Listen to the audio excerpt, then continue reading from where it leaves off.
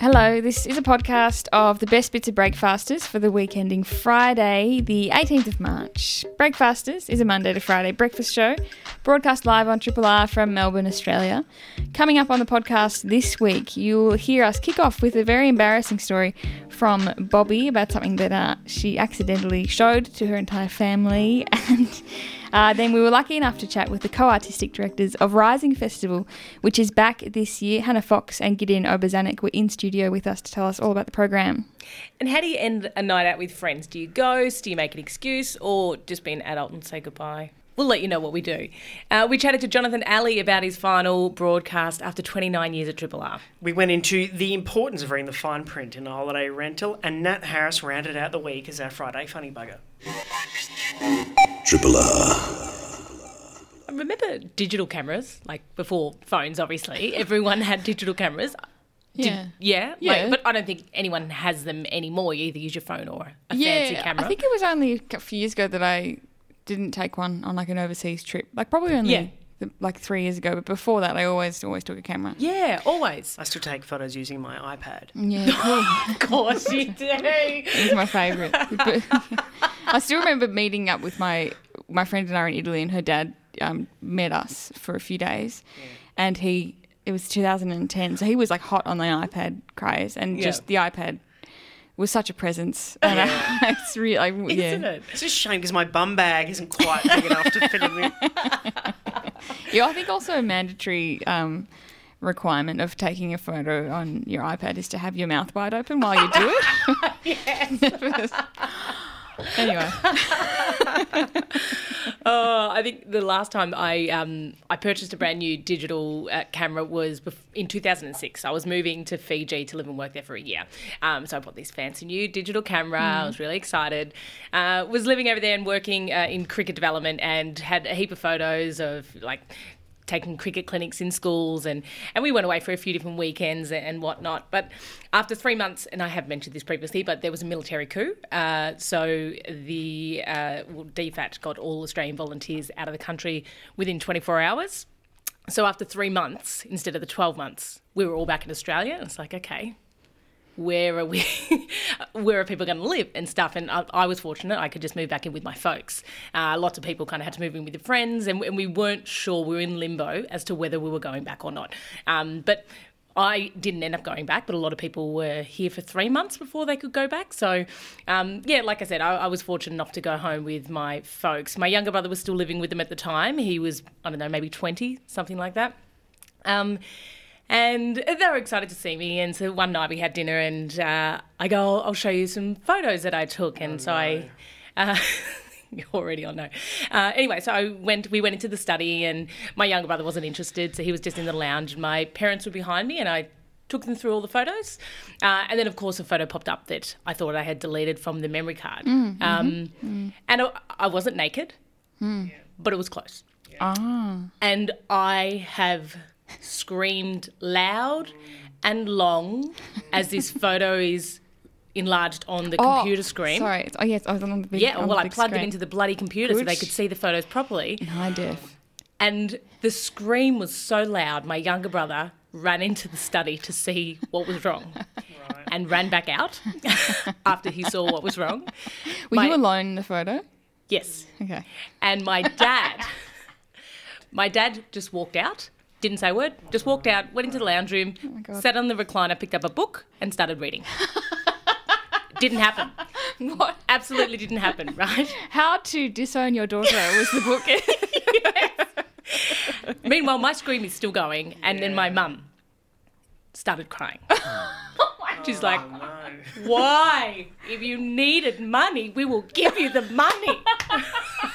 Oh, my God. So you're soliciting. It was... I was like, what? Oh my God. No, it's not like that. She's like, why would you take these photos? And because I was an Aussie volunteer, so we didn't get much money over there. And she always said, do you need more money? I'm like, no, we're fine. It's all good. She's like, we'll send you money. We will send. I'm like, I'm okay, Ma.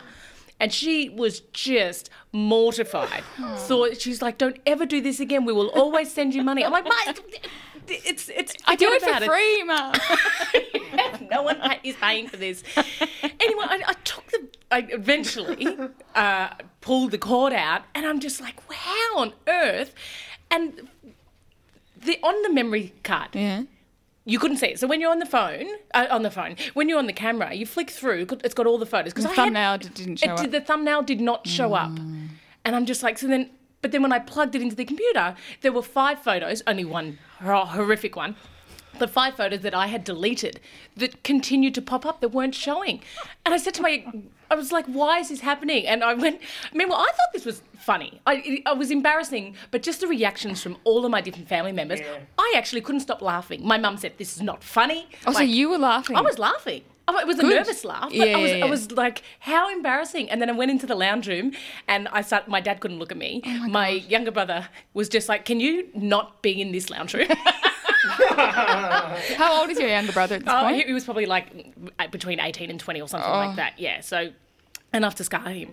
And then I was just like, because he is he's good with techie stuff and all that. And I was just like, I need to get rid of this photo. Like, it's not coming. I don't think I did this straight away, but then like the next day I was just like, it's not on here, but like this camera, I'm not going to be able to use it if it keeps popping up whenever I plug it in. And he goes, occasionally the camera will have a memory where 5 photos stay on the actual digital camera. I'm like, how do you get rid of them? He's like, I don't know. And I'm like, can you help me? He's like, I'm afraid I cannot go there again. No, absolutely not. So I had to destroy the camera. Are you joking? No, absolutely. You did not have to destroy the camera. Well, I couldn't use it. What do you mean you couldn't use it? Because every time I plug it in, people would see. Well, don't plug it in with an audience. With an audience, yeah, that's right. Yeah, I mean, what do people in a just dark look at? room with the blinds closed? That's when you. It was. So did you actually smash it up? Yeah, I smashed it because. I was terrified that I was going to get in this situation again. It's like, don't get in this situation. Never have this happen again. Oh my gosh. So and my brother didn't want to help me. He's like, no, it's too late. There's nothing that can be done. Gosh. So I smashed the camera. It was a couple $100. It was devastated, but I just felt like, yes, you're right. I could look at it when no one else was around, but there might be one occasion where someone is there, or I'm at work doing a presentation. Oh, imagine. So I just like, I don't want to be in that situation. Because it's like, can I use your laptop for the email? Sure, I'll just close 30,000 tabs. I remember someone being at dinner with a group before once. Jeez, I'm so rattled by your photo story. And they said, oh, can I look something? Can I use your phone to look something up? And she goes, yeah, just don't look at my browser history. So it's like, don't say that. Mm-hmm. I mean, luckily I wasn't the one looking up, but then I was like, oh, what's she got? What What's a red in there? flag.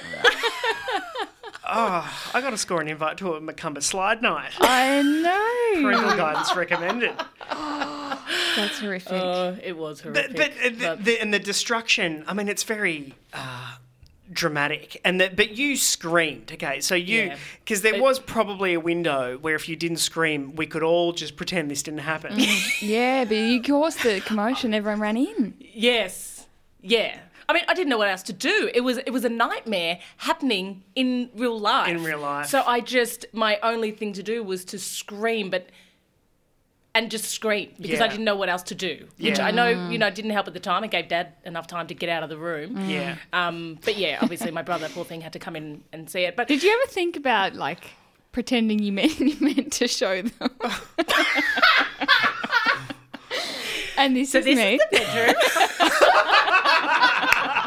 This is what I. Absolutely not. Yeah. I didn't have time to think. I would have liked you to call their bluff and be like, what? But seriously, if you ever do need money, just let us know. Independently yours, Triple R. 102.7.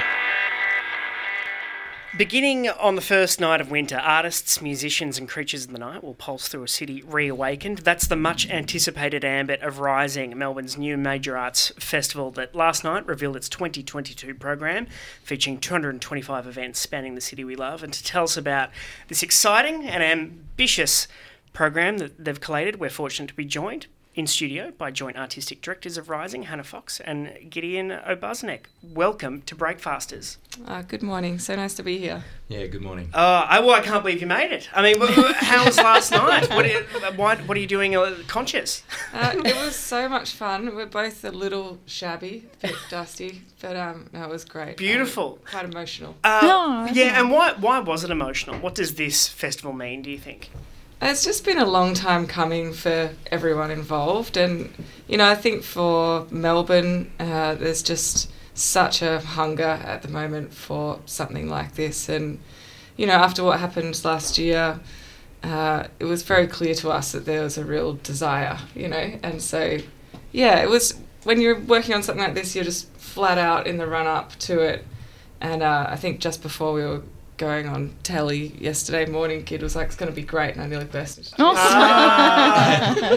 Yeah, I mean, we didn't plan it, but it has been kind of 3 years in the making. Yes. Yeah, that's right. And it all kicks off with a laser show?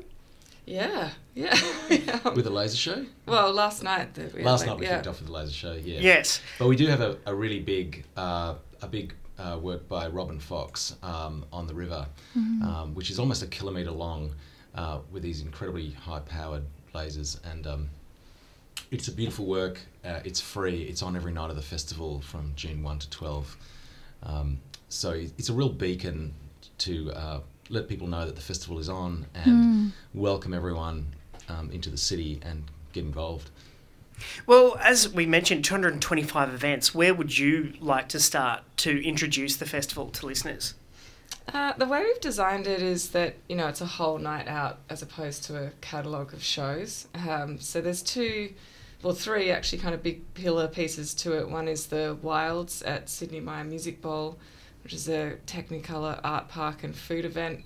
And that can be where your night could begin or end. There's a whole lot of options where you could have, fine dining in the glass house there, and a wander through the art park and an ice skate, or take away 1-800 lasagna, on your way in.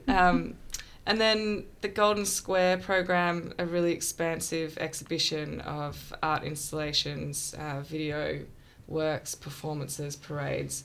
Also has a laneway food market there as well. So both of those kind of bookend, shows basically happening all throughout venues in between those 2 points. Geographically, where are you? And well, we're mostly around the city. I would say on the south side we're using a lot of the art precinct, and also very much featuring Sydney Myer Music Bowl and bringing back the ice skating from the late 80s and 90s back on stage. And then we go up north to Chinatown, Golden Square. But we actually go right up to Coburg.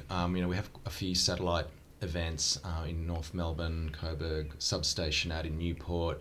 National Theatre, St Kilda. Yeah, National Theatre in St Kilda. But we're trying to concentrate it, and as Hannah was saying, it's like a complete experience. So you can go and eat and skate, do things early in twilight, and then see a show, and then end up in Chinatown at Golden Square on the bar upstairs at the car park till pretty late at night. Yeah. And we'll know also with the art trams, that's raising awareness, I suppose. Yeah, that's right. The first art tram will roll out just the day before the festival opens, I believe, 30th of May, which has been curated this year by Jara Steele, who was actually one of the artists who did one of the art trams last year, and she's now curated a series called Unapologetically Black, which is all First Peoples artists contributing their work. And yeah, it's just really exciting to see that happening again. That project's got a long history, and we're just very happy to see it keep going. And as you're coordinating with artists, what sort of feedback are you getting from them? Are they super excited? Are you in conversations with them and building programs with their input? Or yes, I mean a lot of the works that we're putting on are commissioned works, and we actually started working in 2020 with a lot of artists, particularly in Melbourne, at a time where it was just impossible to get any work out, working behind the scenes. So they're still rolling out, and some of them have already been made and have toured around Australia and are starting to travel overseas. So yeah, we're very close with many of the artists, and we have creative producers that we work with internally. So especially last night, it really felt like it wasn't just us. It was really the whole creative scene in Melbourne coming together, and it was just a great opportunity to see what's going to be possible in the next coming months. I'm thinking about, there are going to be events that appeal to individuals, and what are some of your favourites that you feel are not just for you, but really get your spine, give you goosebumps even? Oh God, there's so many. I think the things that I find really exciting are those new commissioned works that Gid was just talking about. Partly because they're so high risk. You're entering into a kind of relationship with artists where you're kind of Thelma and Louising it together, and that excites me, and that's part of what we want to do. And a couple of examples of that is a work called 888 by Harriet Gillies and Marcus Mackenzie, which is an 8-hour durational performance about the whole concept of the 8-hour working day and labour, and they're creating a sort of absurd corporate hell tech bro startup experience in what was a Coles in Coburg. So that excites me, that gets me going. And the other one I would say is Still Lives, which is work by Luke George and Daniel Koch, who their practice is working with rope in lots of different ways. They've studied macrame, rock climbing, rope bondage as well, and they're looking at the kind of valorised status of sports in Australian culture, and they're doing that by suspending 5 retired AFL players in rope bondage from the ceiling of the NGV's Great Hall as part of the queer exhibition. So, wow, cool. That's fun. Yeah. And we've also really, since last year, been able to sort of really open up the borders and bring in some of the best from around the world as well. So I'm really looking forward to 21 Pornographies by Meta Ingvartsen from Belgium, and Rianto has this incredible show, Hijra from Indonesia, Multitude. It's a Uruguayan choreographer, Tamara Cubas, but she actually comes much earlier and collaborates with 70 participants, volunteers from all around Melbourne, to create this huge, kind of critical mass show at the Melbourne Town Hall. Yeah.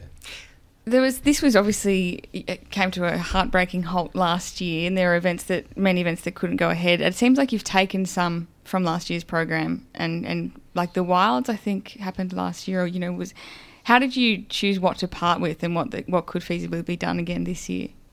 Mostly it was just practical, logistical things about what could be done and what couldn't. A lot of the shows, people are just bringing cast together again and getting availabilities and stuff just didn't work. But with the Wilds and Golden Square, they're both coming back, but they're very much, reimagined or new content. So a good example of that is we're working with an artist called Leroy New on the Wilds, who's from Manila, and he's part of what he does is create sculptures, and as an extension of those sculptures, costumes out of exclusively recycled materials. And he's actually using the whole structure of the Wilds last year to make new work. Oh, wow. So we're trying as much as possible to make sure that, it's still fresh, but absolutely not throwing all that work in the bin. Yeah. Yeah. There are some works like Heavy Congress, which didn't actually get to, see the light of day at all last year, which we're bringing back. Set Piece, a work that we've been commissioned and been following very closely, is coming to us. A really incredible work. What else is there? There's a lot of, and actually, things that we made last year, like with Chunky Move, have already come to Melbourne earlier, and we've watched them in Sydney, and Nightline's been in Adelaide. So it's also good to see some of those works that we made last year travelling. So, yeah, and, Picture of Dorian Gray is something I'm looking forward to, and people around the station are as well. Stephanie Lake has a major event coming. Can you speak to maybe those? Yeah, I can speak. Sorry, I'm just jumping in. No, please. I can speak to those. Kip William was an artist in residence at Sydney Theatre Company, and when I was as well a few years ago, and it was really evident that there's a real talent there, and also just a real courage with ambitious projects. And he works with Erin Jean Norval in the picture of Dorian Gray, where she plays all 26 characters in this kind of extraordinary performance. And we're very much involved in telling the stories of now and things that are really, we're a contemporary festival. So in a way, it seems a little odd to feature, a 120-year-old Gothic masterpiece, but actually, this idea of editing and controlling one's own image is so prescient right now in regards to how we edit ourselves and how we present ourselves across social media. And so it really is an incredible performance. It's one of the best pieces of theatre I've ever seen in the last 5 years, anywhere in the world, in fact. And Manifesto is Stephanie Lake, local choreographer. She was really just about to absolutely take off, and we were almost going to lose her. And while there's not anything good to say about COVID, she has been here over the last 2 years working, and so it's great to see this incredible work of scale, drummers, dancers, coming together to create such a big piece. And that's actually one of the things that's really important to us and defines Rising, is also to work with Australian artists to make works of scale that can then travel nationally and internationally, and Manifesto is probably a really great example of that. There's way too much to get through. I know. It's just, even the website is so well curated, you could spend a very long time on it, but it's just so exciting that it's finally happening. I'm really happy about it. Rising.Melbourne for the full program? Correct. And tickets go on sale Monday. Monday. Well, Hannah and Gideon, congratulations and thank you. Thanks so much for having us. Yeah, thank you. Triple R. We had Michael Harden on not long ago, and he was talking about garlic. And the best garlic you can get is from an organic farm. And I actually stayed at an organic farm over the weekend and got a box full of fresh vegetables. So Abby's away for the week, so I invited Dad over for dinner, and I'm going to have to think of some other people to invite over because I've got lots of food. But had Dad over for dinner last night, had a roast lamb. Haven't had that in a very long time, but we had potatoes, beetroot. I roasted beetroot, Great. which was really good. Garlic, broccoli, beans. It was amazing. We had a wonderful night. Enjoyed each other's company. Caught up, and then after dessert and a cup of tea, I just said to Dad that I wanted to watch this apparently terrible TV show, and Dad goes, and that's my cue to leave, and literally got up, got his keys, put on his shoes, and I wasn't not going to watch it, so we just said our goodbyes. That sounds quite an organic end, I think. I think it was. Were you trying to get rid of him? I wasn't at all. Oh, because it sounds like you kind of were. I mean, like, not that you kind of were, like, in the best possible way. My show's on. Yeah. Got to watch my stories. Yes. And of course he was welcome to stay, but he didn't want to borrow it. So he's just like, all right, I'm off. But it wasn't awkward at all. It was. It was just like, all right, well, bye. I'll catch you later. Nice. We'll just go, catch up another time. I try to think about the ways in which I've ended nights. I know when I was younger, it probably still happens a bit now, but I wouldn't want to. No. When I was younger, going out with friends and stuff, if I didn't want to make a big deal of things, I would just ghost. So I would just leave without saying goodbye. And the reason that I would do this is because if I said, hey guys, I'm heading off, it would just take one person to go, have one more drink. I'll go, all right, who wants a round? Yeah. And I'm the worst. I am just so easily convinced. And so, and then I'll just stay forever. So I had in the past just ghosted. Now, I mean, I'm nearly 40, so I just say, you know what, I'm going to bed. Oh, you say that? Oh, yeah, if I'm tired, I'm just like, look, I'm going to go. I'm tired. I'm quite a fan of the smoke bomb. Like, I'll say goodbye to the host or whatever, and whoever I'm talking to at that moment. And then I'm like, because then it depends how big the occasion is. But it's quite kind of liberating to just say goodbye to a few select people, and then you're like, people will notice eventually that I'm gone. Yeah. Otherwise, you make a big deal of the goodbyes. Who do you hug? Yeah. My mum, I'm very similar to my mum. We always want to stay till the end of the party. And Dad he's the designated driver, and he will always just be polite about everything. But Mum would always want to leave. Would have these functions, like a big Kiribati community function, which includes, DJ and a dance floor and stuff. And then when Dad's like, all right, it's time to go, Mum would get my aunties to ask Dad for a dance. And so Dad, for the last hour, every time, Dad would be up dancing with all my aunties one by one because he was too polite to say no. So he'd get up and he'd just be on the dance floor. And we were kids, so we were running around. We're just like, yes, we get to stay here a little bit longer. Poor Dad. A part of the consideration, I think, of smoke bombing is that you don't want departing to be infectious. Yeah, that's the other thing that Yes, happens. They go, that's oh, true. actually, you know what? It is getting on. Maybe we'll head off. That's right. I used to hate when I went to when I used to go to my godmother's house and I used to play with her son, and Mum would, it was her friend, so they would hang out. And then if ever I left the room that we were playing, like Nintendo 64 and whatever, and Mum saw me, she'd be like, oh, I should go. So we just would never want to leave the room to never remind her that I was there, and she felt like she had to leave. So she'd be like holding on for the toilet, not getting a glass of water, because just my presence reminded her, like it was like a circuit breaker. Yep. And it was this classic thing where if you ever went out and like asked her something, she'd go, oh, we better head off. So never wanted to do it. Never wanted to disturb her. But it is a delicate balance, isn't it? Because even the yawning, I mean, you obviously Mom's off. I better be heading off. You guys know what buttons to press. But right? there's the yawning, because often the yawning, especially if you're extending an arm, it's like, can I stay? Oh yeah, I might just have a little kip. In addition to, I want to go. But yeah, I mean, my hellos are so big, I can't match it with a goodbye.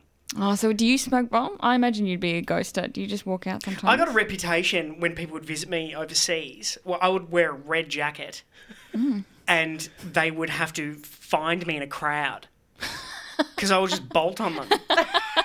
Like, I'm not walking at your half rat pace. I'm not living your languid, middling life. Yeah, I'm Go-Go Daniel. Go-Go Daniel! I'm off and I'm rude.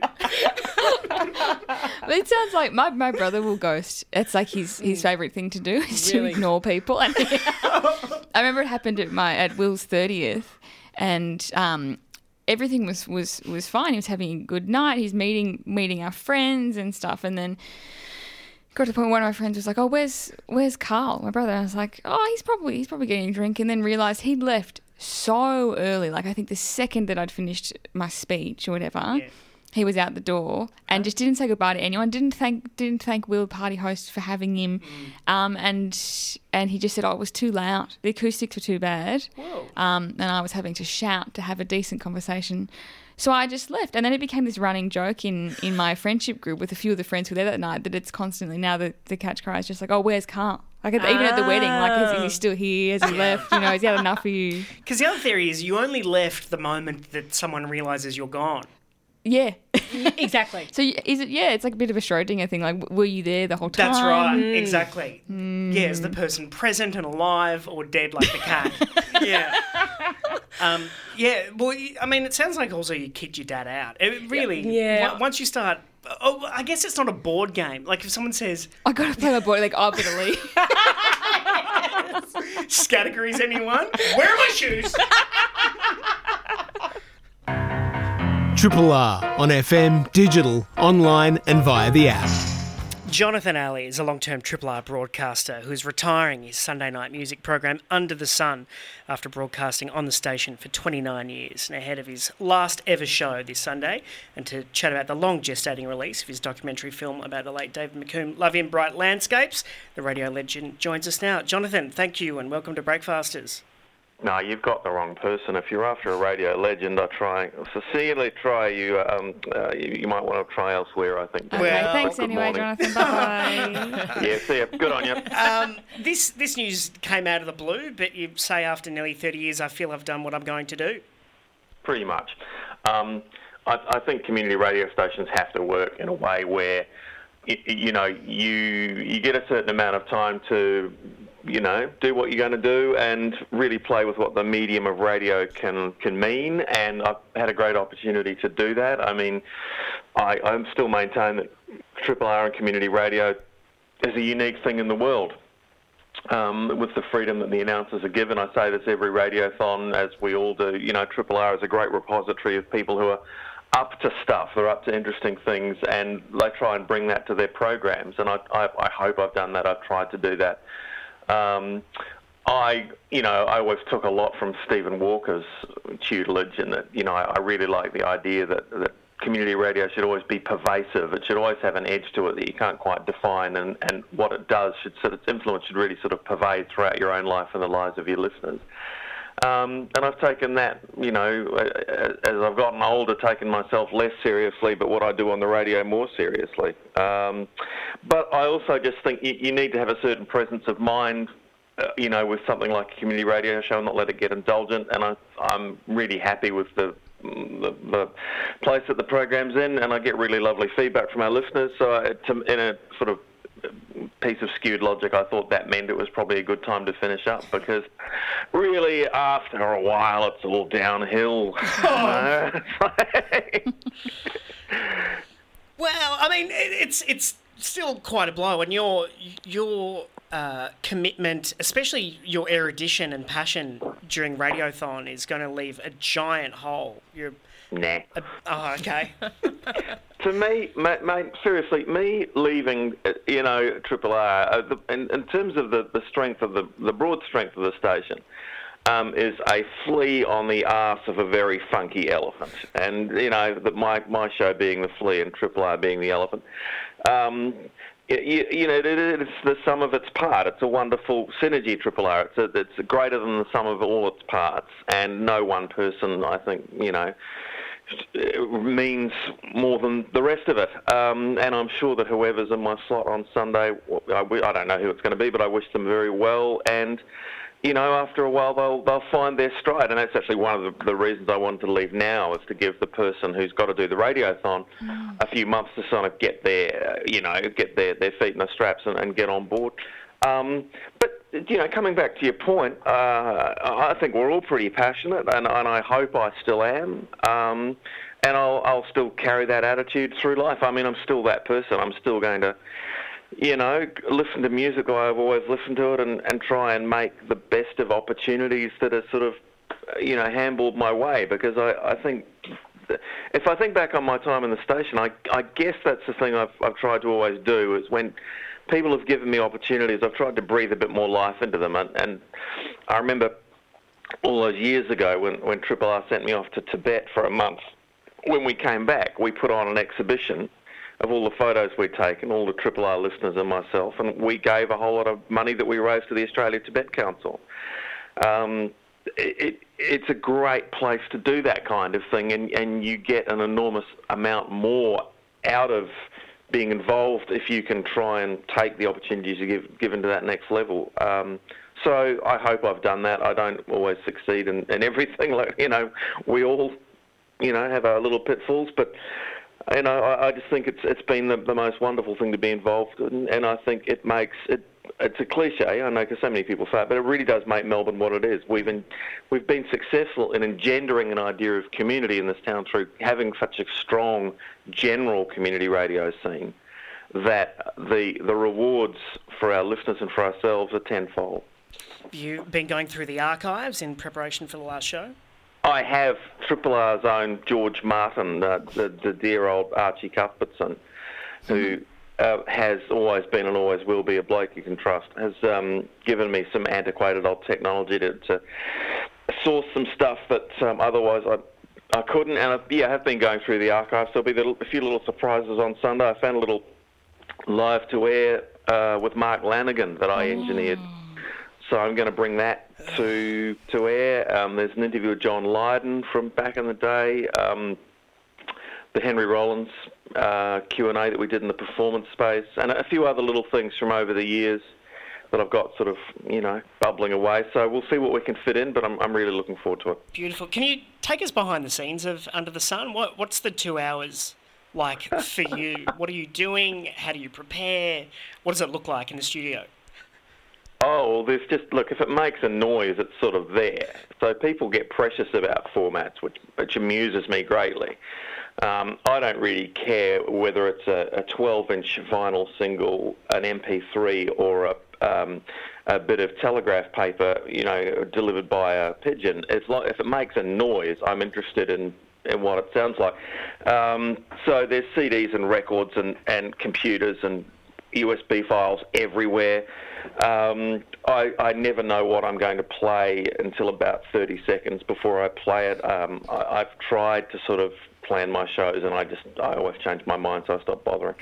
I always religiously pre-write my interviews, but a lot of the time, if I'm talking to a band, I deviate from that because, life's a conversation and you go where it takes you. And yeah, so in terms of preparation, I always bring in sort of 5 or 6 shows worth of music, and what gets up based on my mood. Yeah. So that gives you an idea.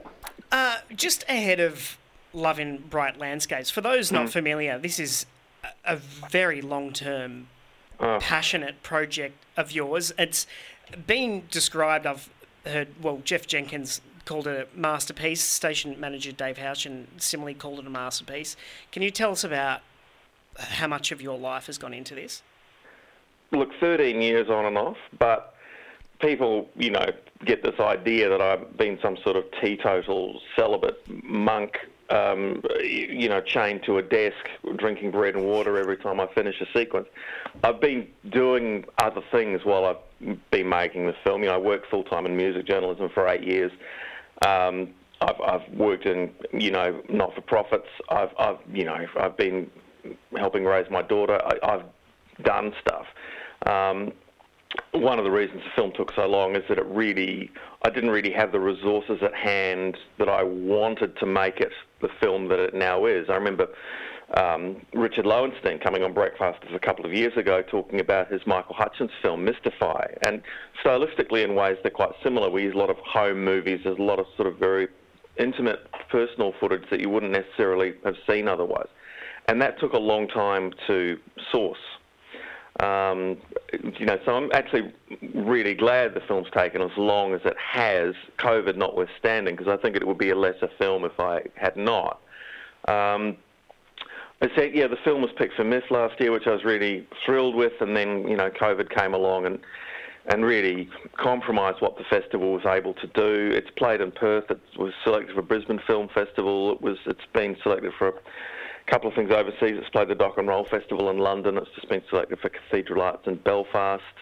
And we will have it back at the Nova in early May, and then Sydney as well. So I'm looking forward finally for Melbourne and, Sydney people to finally see the film, particularly Melbourne. Yeah. What a year and what an announcement. The final show of Under the Sun is this Sunday, 6 till 8 p.m. Surprises, archive stuff. It's going to be full on. When will you settle on what you might like to showcase? At about 5:59 p.m. No, I mean, I've as usual, I've got a general idea, and then what happens. There'll be stuff I can't fit. There always is. And it's a funny thing. For 33 years, because I did 4 years of other stuff before Triple R, I've been able to say, I can't fit that this week. I'll try and fit it in next week. And then tonight, Sunday after that, there's no next week to fit it in. So if it doesn't get in on Sunday, it's someone else's job. All right. Yeah. Jonathan Ali, thank you very much for all the listening pleasure on behalf of absolutely everybody, and look forward to the final show. Thanks, Daniel. Thanks, everybody. Thanks, Triple R. That's right. Triple R. So the accommodation that I stayed at over last weekend was like a bungalow attached to a farm. So I've stayed in accommodation before where the owners are around. I think you can find, it's definitely a lot cheaper, but they're normally pretty good. They're like, if you don't want us to be around or give you more privacy, we can do that. If you want to have a chat, then we can as well. And I think when I go looking to book accommodation, sometimes I'm like, no, I just want my own place. I don't want anyone else around. I'll pay whatever I've got to pay. But then other times I'm just like, oh, that's okay. Like you've got your own little bungalow there, and you're aware that other people are going to be around. They were great. They had a couple of kids on the weekend as well, and there was a lot of yard. It was a farm, so there was heaps of space anyway. but I've stayed in bungalows attached to houses and everything that were quite cheap, just by myself if I'm doing writing or something like that. And it's great value for money. Anyway, this one time, a few years ago, I was travelling to Adelaide, and my partner and I at the time had booked this accommodation, and we were like, wow, how good is this accommodation? So close to the city. I can't believe how cheap it is. Right? And as we were arriving, we got a message from the owner of the house saying that she was there, let us know when we come in, if we wanted a cup of tea, and which was lovely. But we were like, but what are you doing at the house? Like, we thought we'd booked the house. No. And then I was like, and I said to my partner, like, we are not sharing a house with this person. And I'm like, okay, I'll just message and I'll just confirm. And then I was like, oh, sorry, I thought we had booked the house. She's like, I'll just be in my room, but we share the bathroom and the kitchen and lounge and all that kind of stuff. She's like, but I'll keep to myself. I was like, no, that's okay. And then I was like, and my partner was just adamant, absolutely not. We were staying there for, I think, 3 nights as well. And and I think we were having people over for dinner at one point. So it was just like, yeah. So I went back and I'm just like, look, I am so sorry. We thought we had booked the house. So, we're just going to stay in the city and we were just going to book an apartment. And she's like, oh, no, please, please, it's fine. I'll stay in my bedroom. I'll hardly come out. And I was like, oh, no, this was this beautiful old lady. I go, oh, no, that's okay. And then she kept sending messages because she just felt bad. And she also didn't want us to write a bad review, which, of course, there's no way. Absolutely not. I had to look at the ad and I was like, okay, it's not as clear as it should be, but it did say it. Okay. I didn't read it properly. So it's not a stitch up. She's not. No, it wasn't. But generally, like you click on a thing and like it pops up straight away, like you've got a room in this house or whatever. Okay, yeah. Whereas, this wasn't that clear, but it did say it. So I didn't look at it properly. So you'll be lodging with a groundhog who leaves.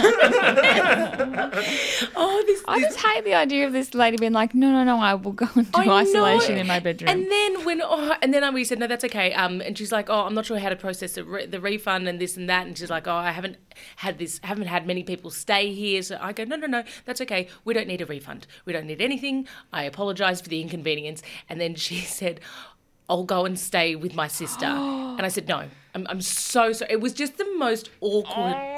In the end, she messaged me again. I go, I promise you, I am not writing a bad review. I do not want a refund. This was our mistake. Yeah. But it was really awkward.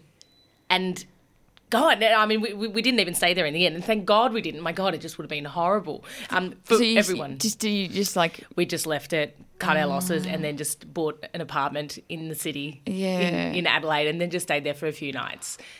This poor woman. I wonder if she wanted the company. I wonder if she liked having people around.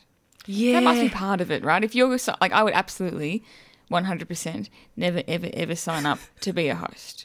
Do you know what I mean? Yeah. As in, just. It's too intimate. Yeah. But right. I feel like if she's, maybe older, retired, lives alone. Well, that's it. And she was offering to make us a cup of tea. She's probably made some cakes or something. Yeah. And here we are. She should move in with her sister. Yes. And rent out that joint. Completely. Yeah, her sister might have something to say about that. No. Yeah. Her sister doesn't live as close to the city. And sharing the bathroom as well was... Yes. Yeah, right. Yeah, no, I'd give that wide berth. Oh my God. I've also when they're staying there at a classic sort of B&B sitch, I remember I got on the terms. I lost the key, or I couldn't get in, but they're there, and it's like you're waking them up. They can leave you a bad review though. You can get a bad guest review. Did you? Well, it was just an old school B&B. Oh right. Oh okay, gotcha. Yeah. Where Airbnb comes from. Yeah. Yes, of course. But yeah, and then if it's creaky floors. Yeah. So even if you are in your room, you sense that you have a presence elsewhere. I mean, if you don't care, terrific. Yeah. If no one cares, completely. But if you're not cut that way, then If it's you're just a noise home sensitive, you're surely not signing up for that, right? You're not being like, if you have creaky floors, you're not being like, you can't be sensitive to noise if you're letting strangers staying in the house. Well, certainly. Yeah. I guess it's the other way around if you're staying in the accommodation. and then the whole you'd have idea to be able to do that for sure. you would have the run of the joint while, old groundhog. Like Stuck in a room. Punxsutawney. Punxsutawney Phyllis. I had thought I was going to share. So when I was in New York, like 9 years ago, Wow. a while ago, and had been with my sister for most of the trip, and then I was staying on for a few weeks after she went home, so I was going to be on my own. And we'd been staying in apartments and things like that.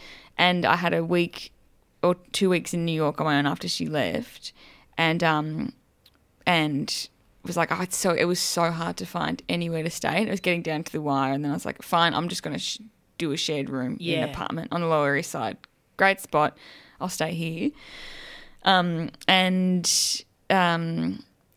It was this similar kind of thing where the woman, I thought it was going to be to myself, and then she's like, no, I live there. And then I was like, okay, fine. And then she just wasn't there the whole time. And there was very little communication. But it was that weird thing where I couldn't relax into it because I thought any moment She's going to walk through the she's door. going to come home. Of course.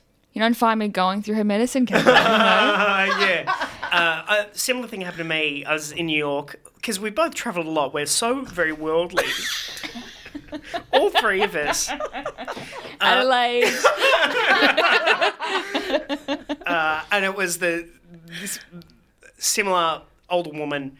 Her husband had left her. He wrote a successful novel that was adapted into a film and then just fled. Oh. And I think he taught journalism. I know way too much about this. Where'd they go on their honeymoon? Well, yeah, exactly. At Thanksgiving, it was such an odd time. At Thanksgiving, she insisted that I have a dinner with her, and it was just me and her and another lodger, and then dessert was an apple. Oh my God.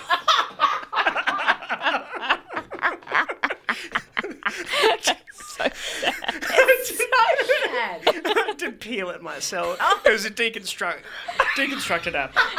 She chopped it up for you. Melbourne's own Triple R.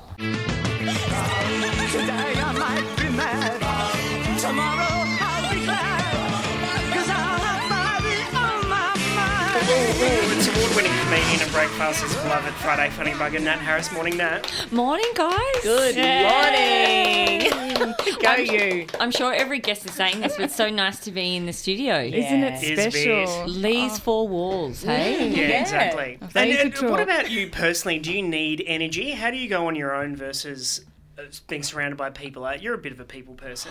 Definitely. I think I'm definitely a loner as well. Yeah, I spend a lot of time on my own. You have housemates, or do you live Yeah, alone? I have housemates. But I suppose it's not until I hang out with my family or friends, like over Christmas and stuff, where I'm like, hey, I'm just going to walk, like, Gotta go stand in the corner. a couple of meters ahead of you all. I'm just like, need to not talk. I'm actually a lot more of a loner than people would think, maybe. Oh, not that people are thinking about me. God. When you're with I have thought that. I have wondered. So thank you for letting me know. Well, thank you. Put that in your diary. Sorry, Mon. When people with their family, though, I think it's different. Like, you know, you spend a lot of time over Christmas. There is a moment where you're like, I'm just going to go sit in my car. Yeah, I think I do just spend a lot of time alone. So it's when I am forced to kind of spend like a couple of days with people, I'm like, any chance I get, I'll put distance between me, literally physical distance, and me and the group of people. Have you sat in your car, Mom? No, that's someone else. Yeah, I go to the toilet a lot, like just to get a moment. Yeah, I'm just going to go to the toilet, but I think we all do that, don't we? Oh, Nat's got dysentery again. Yeah, exactly. What's going on? Well, I am just obviously in the lead up to Comedy Festival. I did a trial show last night. Oh, cool. How'd it go? Yeah, people can, I can confirm there'll be a show.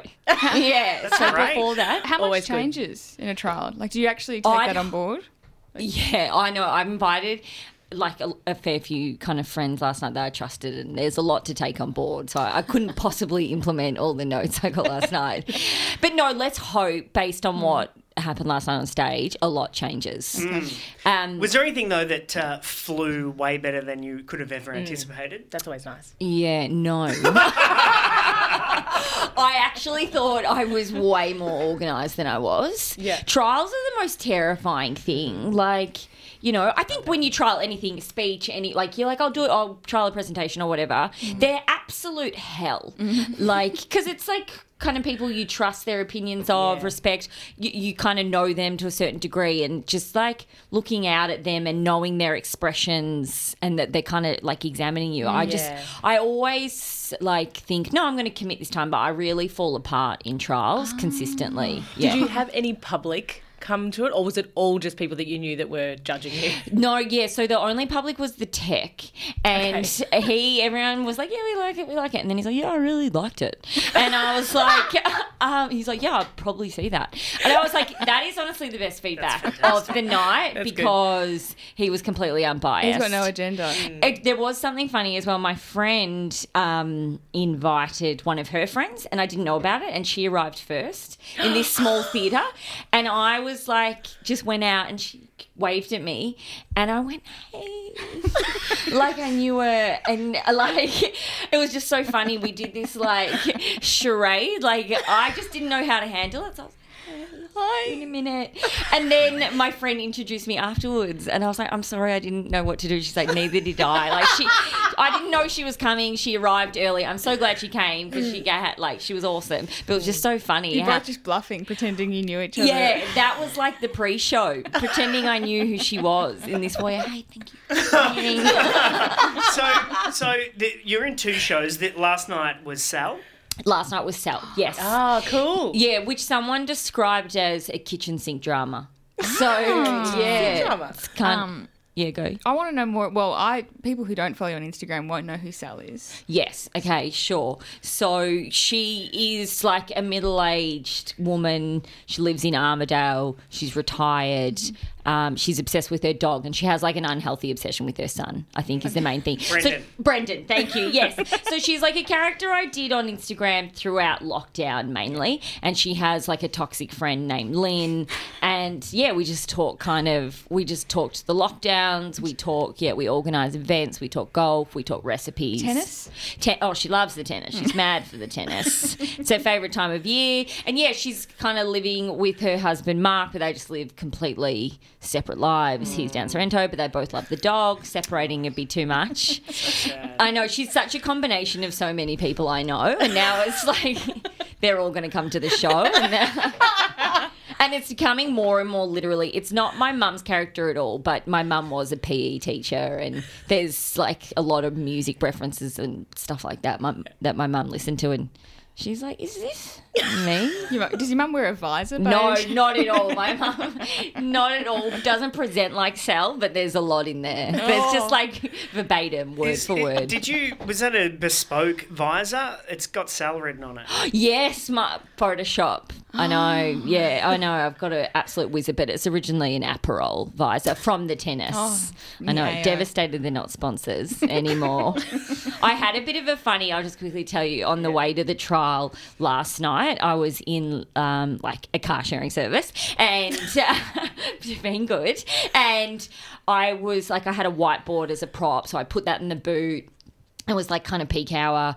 The driver, he put that in the boot for me, and I was in the back and I was going over my script, and I was just really stressed. And then I'm like, oh, are we going to get there? Like, the traffic's really bad. Like, will we get there by 6 or whatever? And he's like, yeah, a bit past. Is that okay? I'm like, yeah, a bit past 6 will be fine. Reading over my notes, and then we kind of sit in silence. But I noticed he was kind of driving quite fast, and he went through a couple of oranges and lights. And then after the drive, he goes, like towards the end of the lift, he goes, do you have an exam?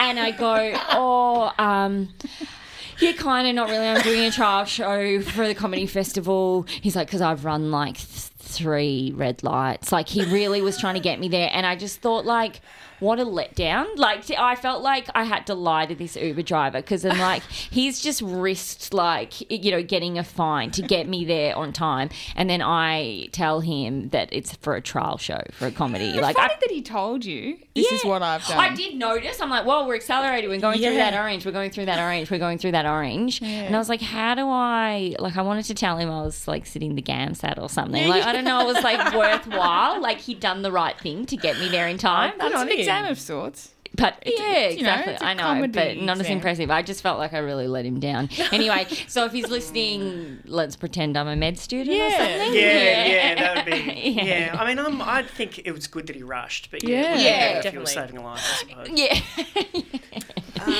But you know, so this show is also going to have guests. No. Okay, so and friends? I know, me playing other characters. Okay. So the title was very much a bluffing exercise, as it is putting in submitting for a show for comedy festivals. So the and friends was a buffer. Yeah. And then I thought, do you know what? Organising other people, too much work. Yeah. You think that was originally designed to make less work for me. Yeah. And then I was like, no. More work. I could already read the messages, like Facebook. Yeah. Oh, I'm so sorry. I can't come in. And don't. I'm stressed just thinking about it. I didn't know whether I had a show, but I feel like now I definitely have like a full show.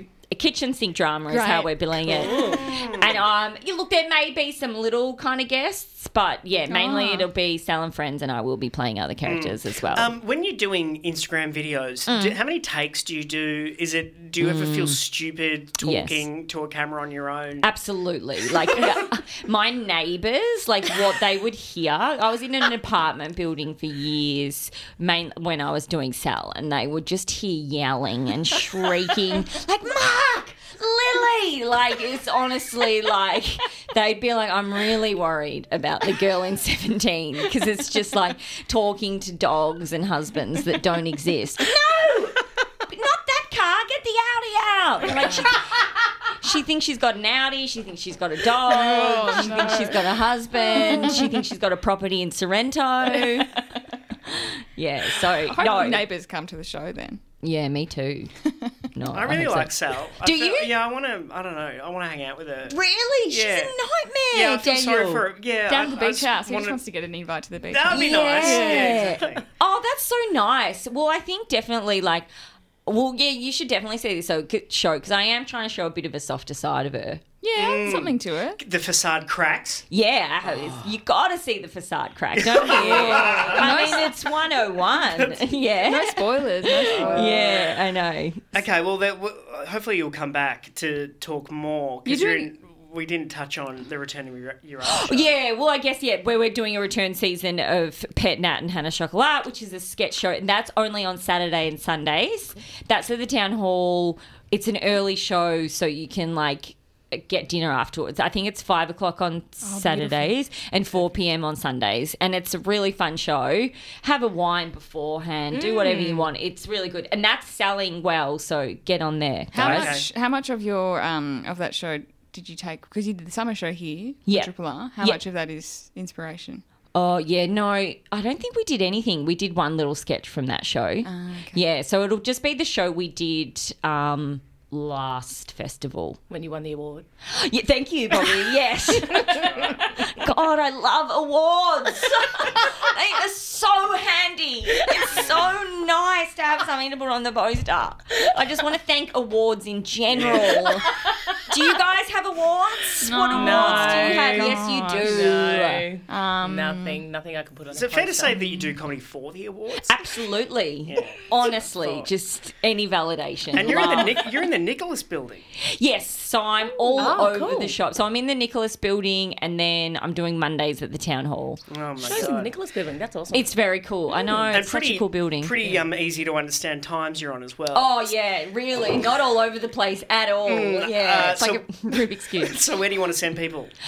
What did you say? Comedyfestival.com.au. Exactly, that's it. I'm not going to even try and rattle off what I'm doing. I'm doing shows at midnight. I'm doing shows at matinee. No, I'm not. I'm joking. I'm being sarcastic. No, but they're all like 9, 8, 9, midnight. 10, 6. Yeah. And what about Instagram? Oh, yes, you can follow me, Nat is Dragon. Beautiful. I know, I need to change that. My Dragon was my nickname for years. And it will continue to be. Yeah, I'll spruik the show online. Go online. Beautiful. Nat Harris, thanks so much for coming in. Oh, thanks for having me. So nice to be in here. Triple R. Thanks for listening to a podcast of the best bits of Breakfasters, which is the Monday to Friday breakfast show broadcast live on Triple R from Melbourne, Australia. Feel free to get in touch with us via Facebook, Twitter, Instagram or the Triple R website.